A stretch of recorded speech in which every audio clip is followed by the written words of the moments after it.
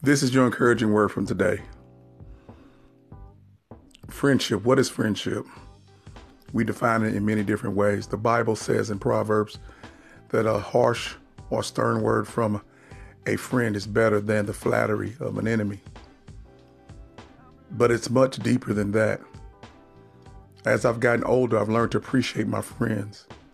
And I realized that everybody that I know that I'm friendly with is not my friend. They can be associates and they have their place. But my friends are special to me. And one of the reasons, and there are many why they're my friends, but one of the things I think is the most important thing, there's no guilt trip with friends. My friends understand that I'm not perfect. They also understand that I care for them and care for them deeply, and that their concerns are my concerns. But when we don't live up to each other's expectations, there's no guilt trip. There's no calling making me feel ashamed for making a mistake. We understand each other and let things just roll off our backs.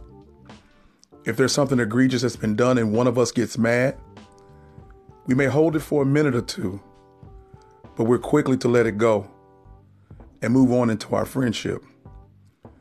We are friends because we know we're going to let each other down, but the best part about it is we'll be there to pick each other up. Not necessarily on time and when we want to, but they're there like a safety net that no matter what happens, I can count on them.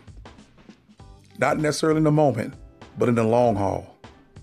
That's what friendship means to me.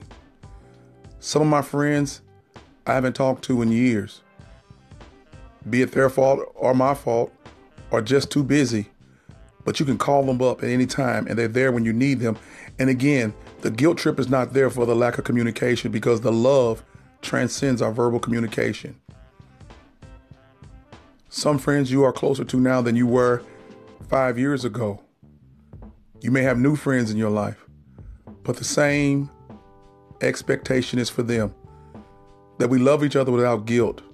That our expectations are tempered by our love. That we never expect more of them than we expect of ourselves. And even when we don't live up to our expectations in the relationship, we don't feel guilty.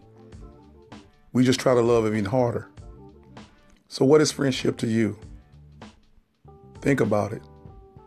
If you have good friends that will stick with you, hold on to them tight.